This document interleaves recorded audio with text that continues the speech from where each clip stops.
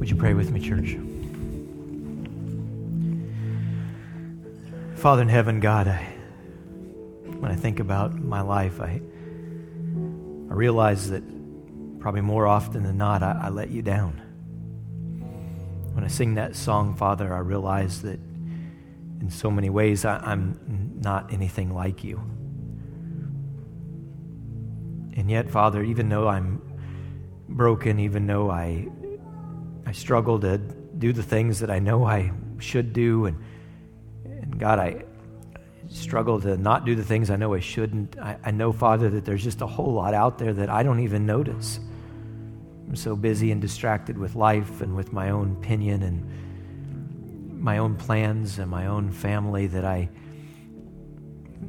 just don't notice that you've put opportunities right in front of me that I walk right past. Father, I forget that you've blessed us all with so much in this world. Everything that we need to live the kind of life that you've called us to live, and yet I seem to always want more and something different.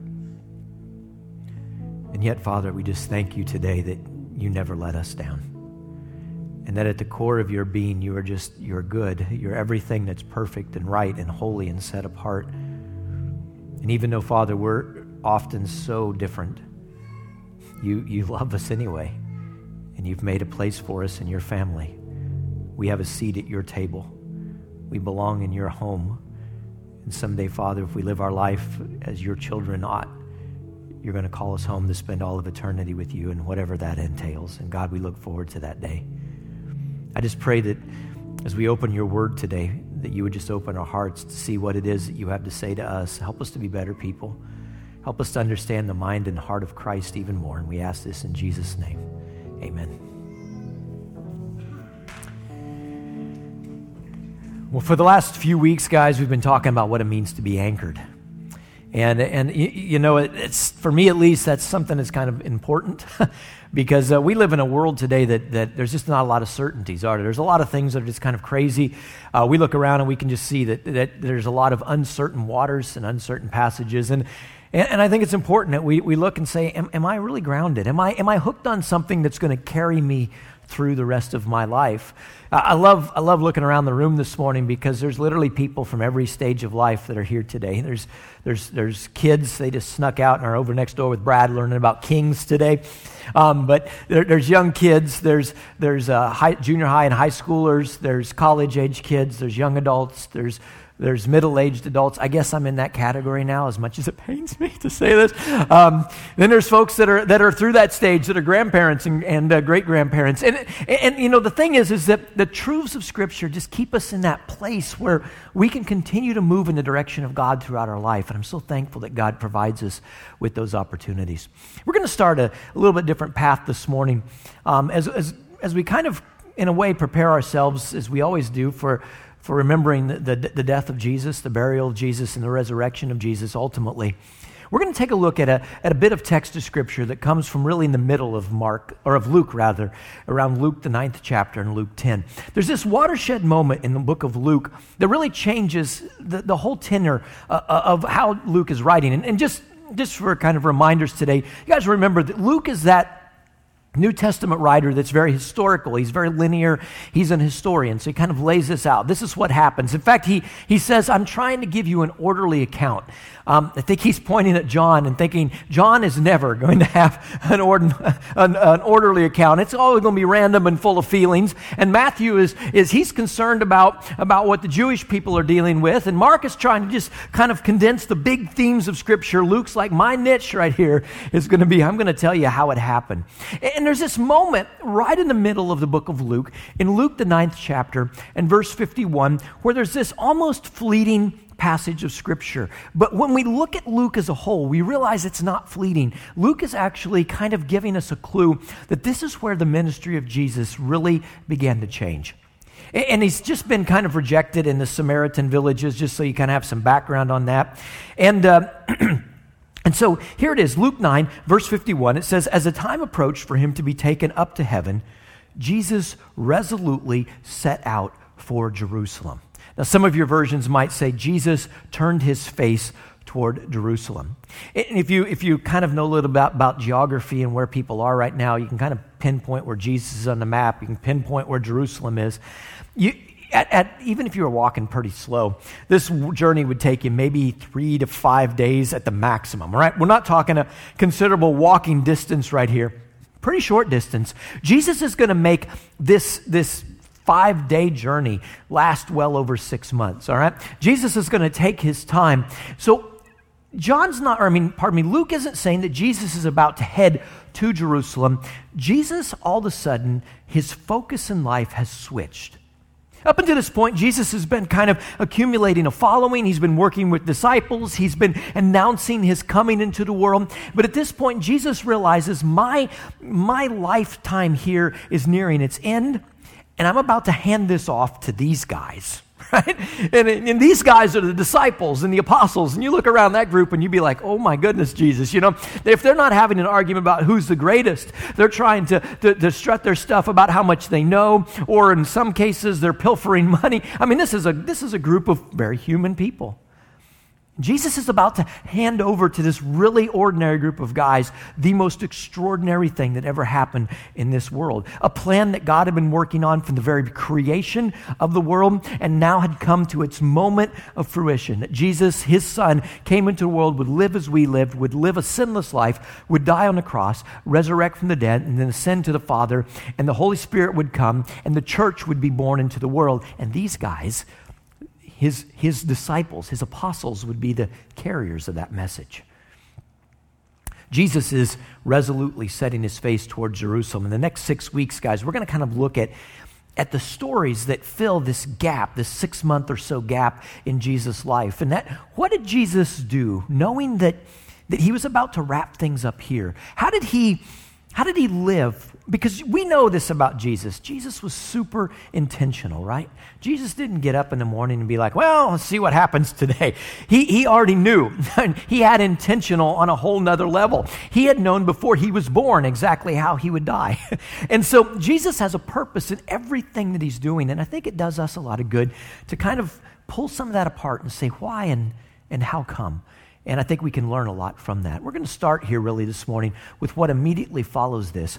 Because as Jesus has this kind of moment of change, Jesus stiffens the message of the gospel quite considerably. In the verses that follow this, Jesus begins to talk about the cost of being a disciple. How much does it cost to be a disciple? And the truth is, guys, we all know that it should cost, because anything that's worth something costs something, doesn't it? Right? A lot of you guys are parents in the room today. All of us have parents anyway. But a lot of you guys are parents, or you've been around kids. Maybe some of you guys, if you're not a parent, you've had a pet, all right? And you know, when you get a kid and that baby's born into your home and you bring it home and, oh, it's wonderful, right? But immediately that child begins to start costing you something. You're having to buy diapers, you have to buy clothing, you have to provide for its nutritional needs. Little babies, they just grow, you know. So you've got to make sure that they have the things that they need. There's probably medical bills that you're going to incur, and for vaccinations and shots and different kinds of things. And as they grow older, they also require considerable more amounts of your time, don't they? How many of you as parents were a little shocked at how much time kids took when you had your first baby? No, yeah, okay, good, because I was thinking I was shocked. I thought maybe I was the only one.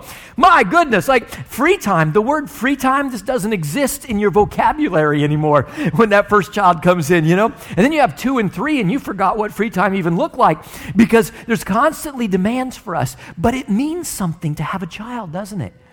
And everything in life that means something costs us something.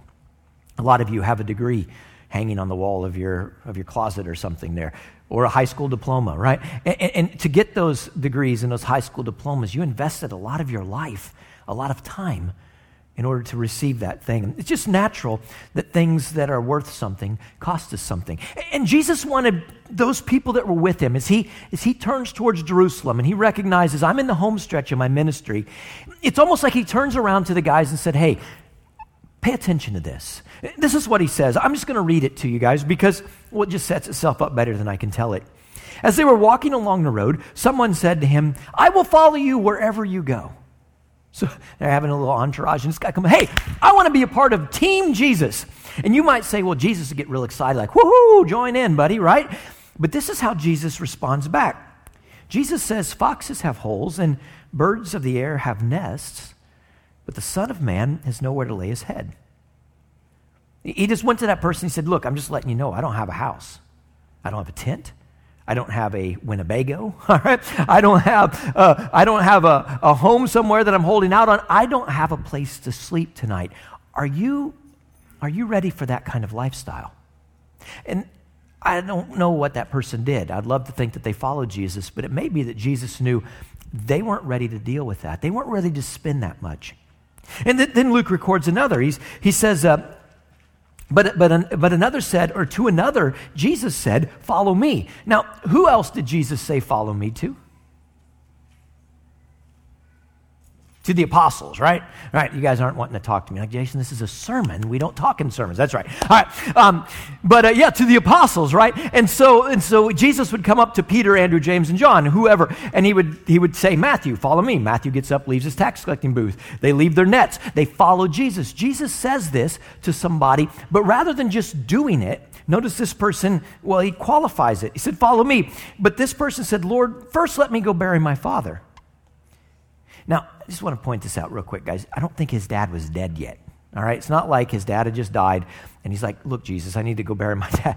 I think what he was saying is, when my dad's gone, when that important person in my life is no longer in my life, then I'm willing to follow you. And Jesus responds back, and he said, leave the dead to bury their own dead, but you go and proclaim the kingdom of God.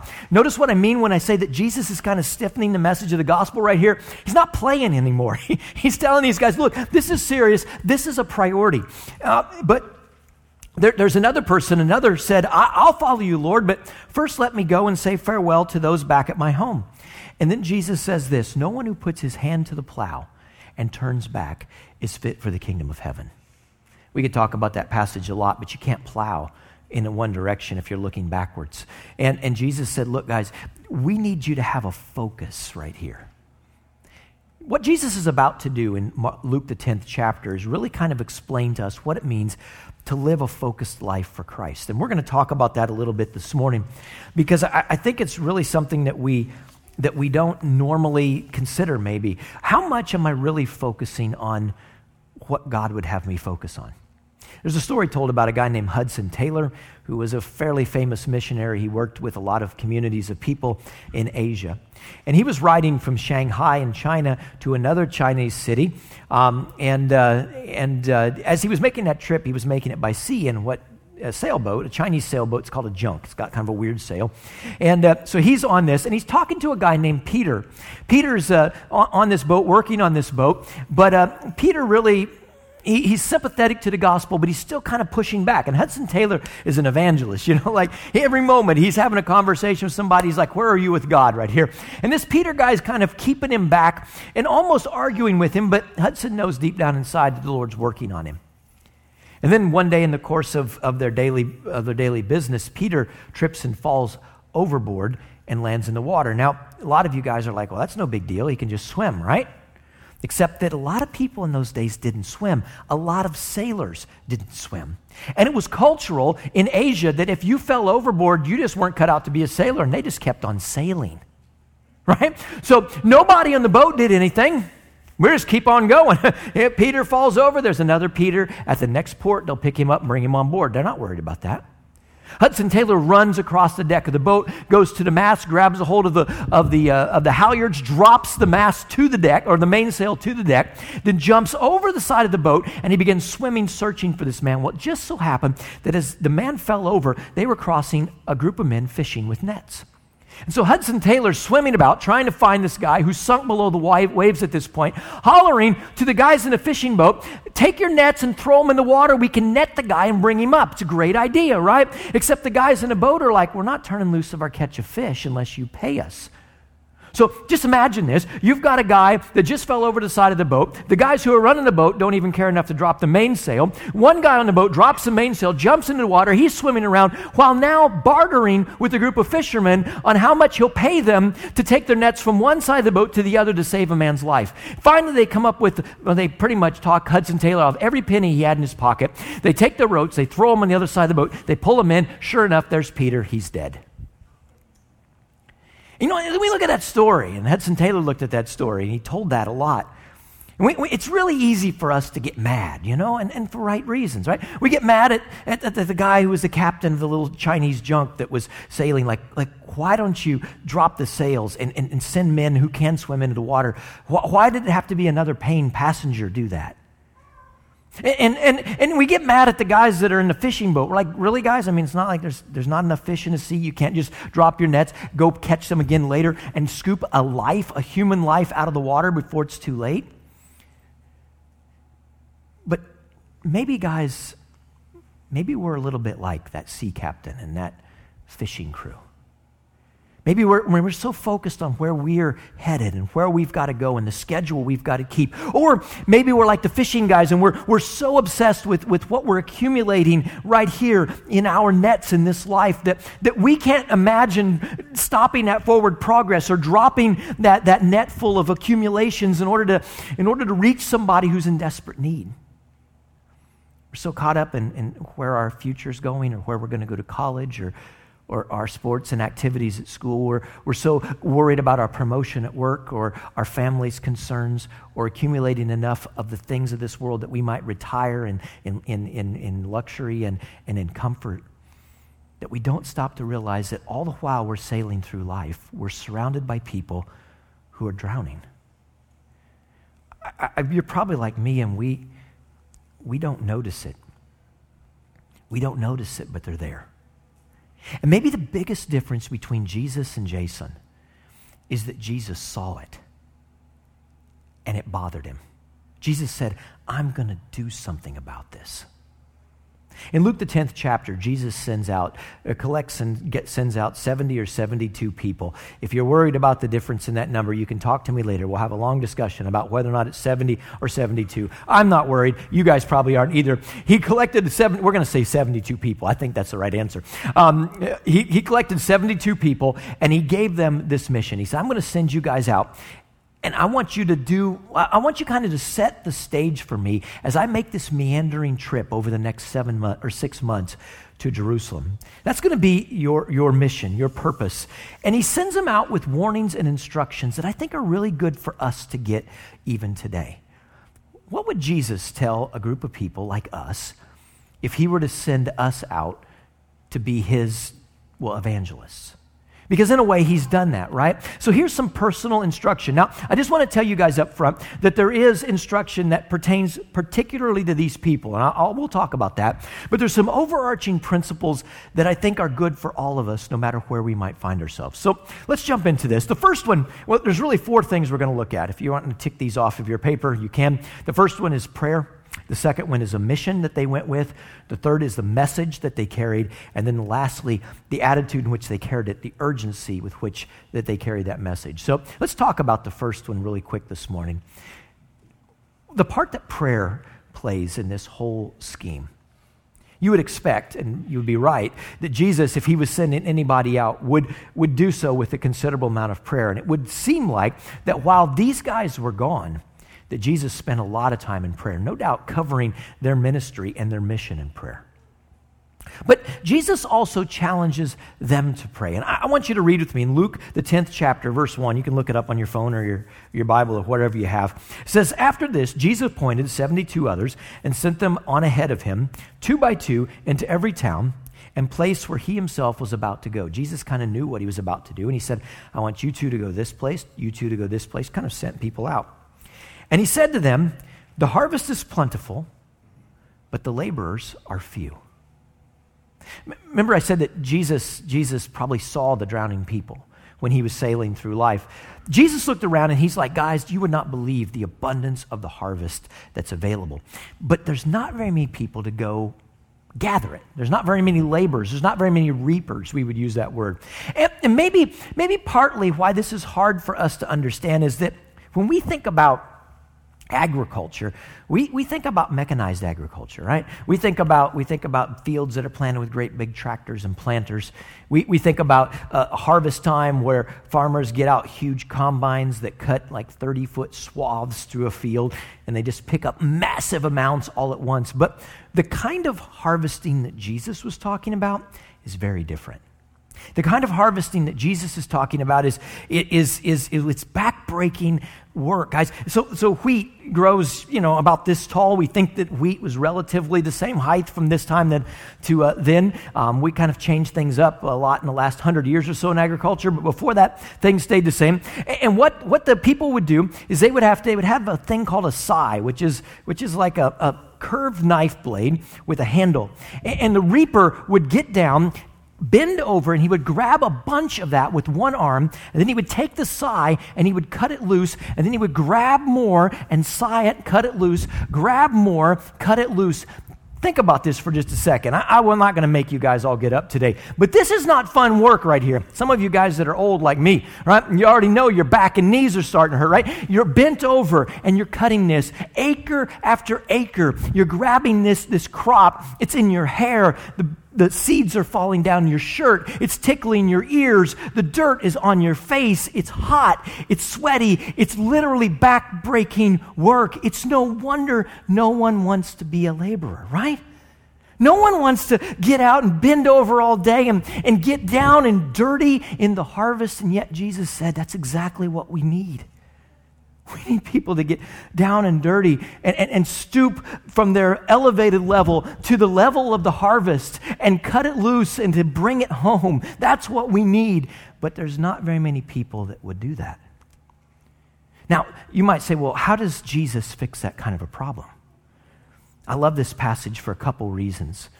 One of which is that Jesus doesn't suggest to us that we berate people or force people or pay people off to do that. Notice what Jesus says. Just read this. He said, the harvest is plentiful, but the laborers are few. Therefore, or because of this, pray earnestly to the Lord of the harvest to send out laborers into his harvest. So here's what God says. God says, here's what I want you to do. Jesus said, this is what I want you to do. You look around, guys, there's harvest everywhere, but there's no one to collect it. So are we going to freak out? Are we going to fuss people? No, Jesus said we're not going to do that. We're going to pray that God provides laborers. Now, there's a couple things that this is just awesome. This solution is the best. Obviously, it is because Jesus said it, right? But there's a couple just obvious logical reasons we can look at and understand this is great. Number one, it puts the challenge where it firmly belongs, right? God is all-powerful. If you and I look around and we start to open our eyes, guys, we can become overwhelmed very quickly because there's just needs everywhere in this world. And you might be, how can I meet even 1% of the needs in my immediate circle? If you begin to open your eyes up, guys, and you begin to not be self-focused and just look at the people that you're living life with, there's a lot of people that are drowning. There's a lot of people that are not thriving. There's a lot of people that are thrashing around in life, and they're really hoping for something better. But you only have 24 hours in your day. And you only have so much physical strength and so much mental energy. We're just one, and there's a great big harvest. Jesus said, when we're overwhelmed, we're not to be anxious about anything, but in everything by prayer and petition, make your requests known to God. Jesus said, when you feel like you're overwhelmed, the perfect thing to do is to go to God and say, God, help us out here. That's how we should be living our life. So he says, pray about it, but it puts it right in a place where it needs to be. But here's the second thing about it, guys. Everyone can do this. Every single one of us in this room this morning can do what Jesus asks us to do. Some of you might say, well, Jason, I have a lot of social anxiety. I just don't do well talking to people. You can still pray. Some of you might be, well, Jason, you don't know, I'm old. I'm 89 years old. And I just can't get around like I used to. And I just don't, my health doesn't let me intermingle with people, especially right now, maybe as much. But you can still pray. No matter who you are, no matter what's going on in the world, we can still go to God and say, God, I want to see people go out and make a difference in this world. I want people to harvest. I want people to rescue a lot of these people who are drowning. All of us can do this. So let's be honest. I don't like to be honest with myself sometimes, but it's important for me and it's important for all of us. You know, it's true that we pray about the things that we care about, don't we? I pray a lot about my wife because she's very important to me, right? Love her to death, and if I didn't have Michelle around, I'd be a mess. Some of you guys have witnessed that when Michelle leaves and goes up north for a week, and you're a little worried if I'm not going to survive, and that's well-placed worry, right? Because she's a big part of my life. I can't really imagine life without her at this point. I pray a lot for my kids because I love them to death too. They're very, very important to me. I want to see them love the Lord their entire life. I want to spend eternity with them in heaven. And I know there's a million billion things that can snare up all of us in this world. And I just pray. I pray that God keeps them from that and holds them close. I pray about my friends and their problems in life. They'll call me up, Jason, I got this going on. My job's not good. Or, hey, I got this ministry opportunity, or whatever the case might be. God, just pray that God will help me know what to do. And I do that because I care for my friends. I love them. I can see their face. I know the pain they're going through or the struggle they're going through. And I go to God and say, God, help them out. I pray about that because I care about my friends. I pray about my health when I'm sick. All right? How many of you are babies, incidentally? Just checking here. How many of you are kind of babies when you get sick? All right, this is a much more honest group than the first group right here. The first group, only one person raised their hand. I don't believe it because I've seen some of those people when they were sick. They're babies, all right? We all get it like that a little bit, right? We know our health is so important. If you don't have your health, you really don't have anything. And we were sick or we have some undetermined illness, and we can really get serious in prayer to God because that's important to us. The question is for us this morning, does the Lord's harvest matter enough for us to pray about it? In this last week, in this last month, do you remember the last time you went to God and you said, God, send workers out into that harvest field? Father, there's a lot of lost people in this world, and I don't know if I'm the person to win them. I'll do my best, but God, we need a lot more help out here. When was the last time we went to the boss, to the Lord of the harvest, and said, Father, we need help? Here's one thing I know about God, and I know that God loves to hear his children ask him for what they need, and especially when what they need is building his kingdom. He wants for us to come to him and say, God, we need help down here, because when we recognize we need help, that means that we've seen the need. Jesus said, hey, there's a big harvest. Ask the Lord of the harvest to send laborers into the field. But Jesus didn't send these guys out just, willy-nilly, like, hey, let's just go out and have a good time, guys. Jesus sends these guys out on a mission, and it's some kind of a serious mission. Read with me in verse number 3. As we continue on, he said, go on your way. Behold, I am sending you out as lambs in the midst of wolves. So we're not maybe real familiar with sheep or wolves, but you guys get the picture. Jesus is like, hey guys, thanks for showing up at this motivational meeting. Today I'm sending you out like innocent and wimpy animals with zero defenses amongst carnivorous, conniving wolves right here. You just go out into the world, they're going to tear you up, it's going to be okay. That's kind of what Jesus is saying to these people. I love Jesus' pep talks. They're very different than our pep talks. In our pep talks, we try to get people to ignore reality and just focus on all the good, right? Jesus loved for people to see the reality and focus on the goodness of God behind it all. So Jesus is like, hey, you guys on your own, you're like sheep in a pack of wolves right here. And then he goes on, he says, carry with you no money bag, no knapsack. For some of us, that would be tough, right? No sandals, and greet no one on the road. So he says, first of all, I'm going to send you out in a very dangerous situation, and I don't want you to bring any money. I don't want you to bring any extra clothes. I don't even want to bring you any extra shoes. I just want you to go all by yourself. I don't want you to be distracted in any way. In fact, he goes on to say that. Don't even talk or greet people on the road. I want you to be completely focused on the mission.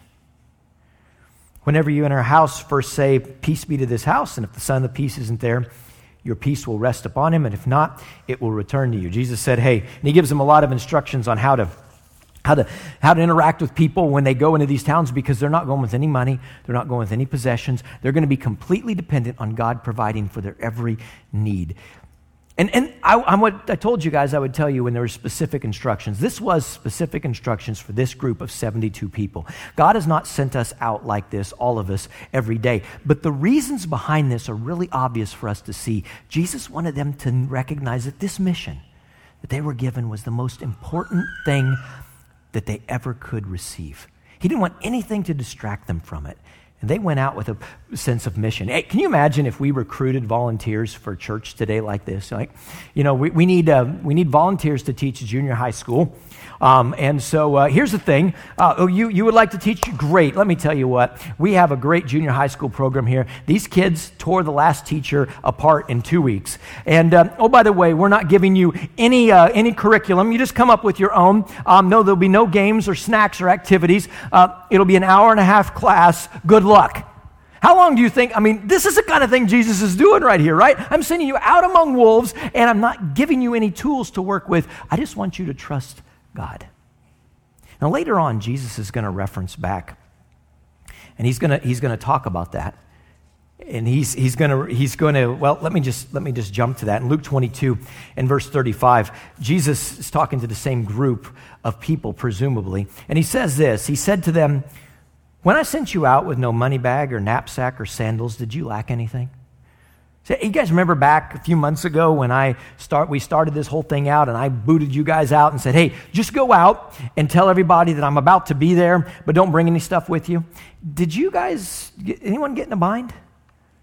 And they answered back, they said, well, no, nothing. It's amazing, right? This is a faith-building moment. Listen, guys, sometimes God puts us in these, and we don't like them. You can just sympathize with those 72 people, right? If they showed up and Jesus said, look, you guys are going into a very dangerous situation, and I'm sending you with absolutely nothing. Some of us know exactly what this feels like in life because we found ourselves there. We turn around and we look and we realize that the stakes are really high, but we really don't have anything, and we have to completely depend on God. Sometimes when we get in those places, we're tempted to feel like God has abandoned us. But as we look back at that, with the advantage of hindsight, we see that no, God was just showing us how much he can provide. Because we look back at that scene and that time in our life, and we see that God was there every step of the way. Little things that just worked out, but we know things don't just work out in life.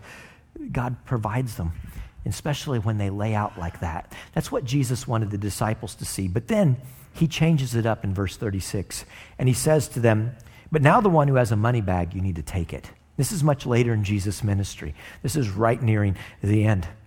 And likewise, if you have a knapsack, bring it. And let the one who has no sword sell his cloak and buy one. Jesus is saying there's a time in life just to go and wing it on faith. But this is not the time. If you have money, you need to bring it. If you have extra provisions, you need to pack them. If you don't have a way to defend yourself, you better get one, because things are about to get real. So understand here that the rules kind of changed. The instructions were specific to those 72 people, but the lessons, they apply to all of us, don't they? Jesus wanted them to be focused and real. There's an old preacher story told about a guy that was out fishing in a lake. And man, he had everything figured out. He had a newest bass boat, a big 125 horsepower motor. He had like 10 rods and reels that cost more than my truck, right? He had all the fancy lures and the baits and the organizers. He had on the fancy fishing shorts and that little jersey thing that they wear that looks so cool. He had all that. And he's out on this lake, and he is fishing like a fiend. And he's catching nothing. He's got these casts going. He's changing lures and switching up rods and reels and approaches. And he looks over, and here's a lady pulls up at some point in that morning of fishing, and he watches out the corner of her eye, and she catches a fish, and she catches another fish, and she catches another fish, and boy, his pride's getting hurt right here because he's got all the rig up, right? And so eventually he kind of humbles himself, and he hollers over across the water. He says, hey, what am I doing wrong? You're catching a ton of fish. I'm not catching anything. What am I doing wrong? And she shouts back, why are you fishing? He said, I fish for sport. She said, that's the difference. I fish for dinner. The thing is, guys, that he was just out there to have a good time. He was out there to look like a fisherman. He was out there with equipment that made it seem like he knew what he was doing. It was flashy. It was bright. She was out there in an old beat-up boat, but she was fishing with a purpose. She was fishing because it mattered. She was fishing because her kids were depending on it. And their approaches to fishing were completely different. He was trying all kinds of things that looked good. She was trying things that she knew would work. He was worried about what other people were thinking. She was worried about filling someone's belly, really accomplishing something. And guys, Jesus wanted his apostles to see that. Guys, we're on a mission, and this mission is critical. Not only that, but Jesus sent them out with a message. His message was simple, and yet very profound. In verse number 9, he says, heal the sick, and he gave them a lot of special gifts to really kind of solidify the fact that they were from God, which is understandable. He said, heal the sick and say to them, the kingdom of God has come near to you. And everybody that heard those words knew what these 72 people that were going out in these towns were talking about. They knew that they had been looking forward to the Messiah coming and the kingdom of heaven being established. They didn't understand all what it was about, but they knew enough about it to know that this was a real deal. And it was accompanied by signs. But whenever you enter a town and they don't receive you in the streets, Jesus goes on to say, even the dust in your town that clings to your feet, wipe it off. Nevertheless, know this, that the kingdom of God has come near. The opportunity has been given. And I tell you, it will be more bearable on that day for Sodom than for that town. Jesus said, guys, our message here is about the gospel. Our message is the good news that Jesus is here. Now, our story is different than theirs because they were just saying Jesus is on earth. The Messiah is here. Our story is far more complete than theirs. We can say that Jesus has come. Not only has he come, but he has died for our sins. He has been buried. He has resurrected again. He has gone into heaven, and he's given us an opportunity to be born into his family, to inherit the holiness that he provides for us, to be clothed with Christ. We know way more about the goodness of this story than they did, but the point is very, very much similar. Are we ready and willing to share that kind of message with people? Because what Jesus warned them of is what we know too. The message of Jesus always has been controversial. Some people are gonna receive it and be like, wow, that's awesome. That's what I've been looking for my whole life. And other people, when we step out on that ledge and we tell them about Jesus, they're going to push back on that. They're going to say, I don't want to hear that. I'm not interested in that. I don't want that Jesus stuff as a part of my life. How Jesus ends that is always it's kind of sobering to me. Jesus said, you know what, it'd be better for the town of Sodom. If you know a little bit about that in the Old Testament, it was a very, very wicked city full of people who didn't really know about God as far as we know. And they had allowed the wickedness to get so far off the rails that God actually destroyed these two cities, Sodom and Gomorrah. Fire rained down from heaven. And yet Jesus said it would be better for those cities, those ancient wicked cities, than for a city who appeared to be religious, appeared to be good, and yet rejected Jesus.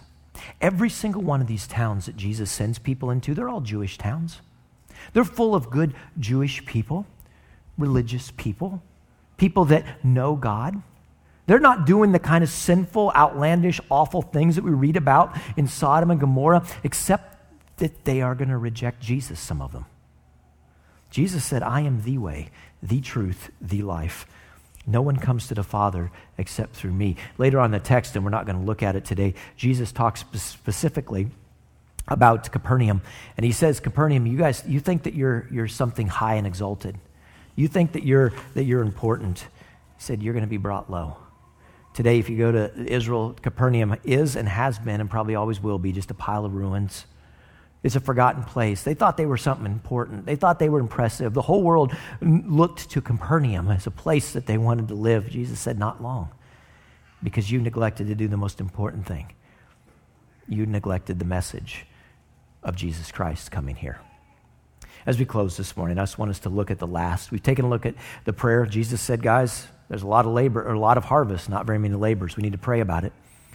We looked at the mission that he sent them out on. He said, look, there's a purpose for us to live. That's same for us today. We're not just here for random reasons. We're here because we carry the message of the good news of Jesus Christ. We've been commissioned to spread that to the world.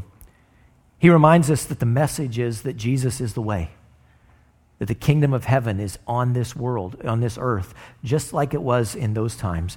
And the last thing is just the attitude in which they carried it with. There was a certain urgency in what Jesus is saying. Guys, as a church, we're not here just to try to tell people, now try Jesus and you'll feel better. It's never the message of the gospel. We're sensitive and we understand that people are in different places in life, and we're not here to try to shove something on someone that someone doesn't want to believe. But life is short. And guys, maybe some of us have conversations or need to have conversations with people in our lives. We know we just need to talk with them about the message of the gospel, and we just put it off. We think, well, there'll be another day, or there'll be a better opportunity. There'll be an easier time. There was a golf tournament in 1981 outside of Dallas. It was the Brian Nelson Invitational Golf Tournament. And it was a golf tournament like any others. I don't know if you guys have ever seen a golf tournament, but I know some avid golfers. People love golf, and they never go to a golf tournament because, for one thing, most of the time you're standing, right? You follow the galley, they call it. You follow the golfers around. You got to be very quiet because it's a very high concentration sport, so you have to whisper. And you're standing there on the side of the greens and watching these guys. But, one of the spectators was doing that, and he sought some shelter out of the squelching hot Dallas sun underneath a tree, and as will happen on a random occasion, a giant branch decided that was its moment, that it could hold on no longer. And this giant branch fell out of the tree, landed directly on top of the spectator, and killed him on the spot. This happened all the while a golfer by the name of Charles Cooley was out on the course. He was actually on the green, and he left his golf club, and he rushed over to check on the spectator. The spectator was dead. Eventually, the person was taken away to the hospital or wherever, and the golf tournament resumed, if you can imagine. And he was asked later, and he said, did you finish the golf match? He said, I did. He said, I really had no desire to play golf after that, though. He said, those 3-foot putts just didn't seem to matter all that much anymore. Guys, there's a lot of stuff in life that we are really worried about right now. We're distracted by, we might say.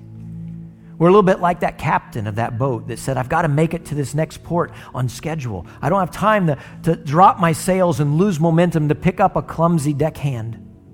We're a little bit like those fishermen that are so absorbed in collecting fish on one side of the boat that they have to be bribed with tons of money just to drop that net and bring it over to fish out. Then by the time they got it, lifeless body of a young man.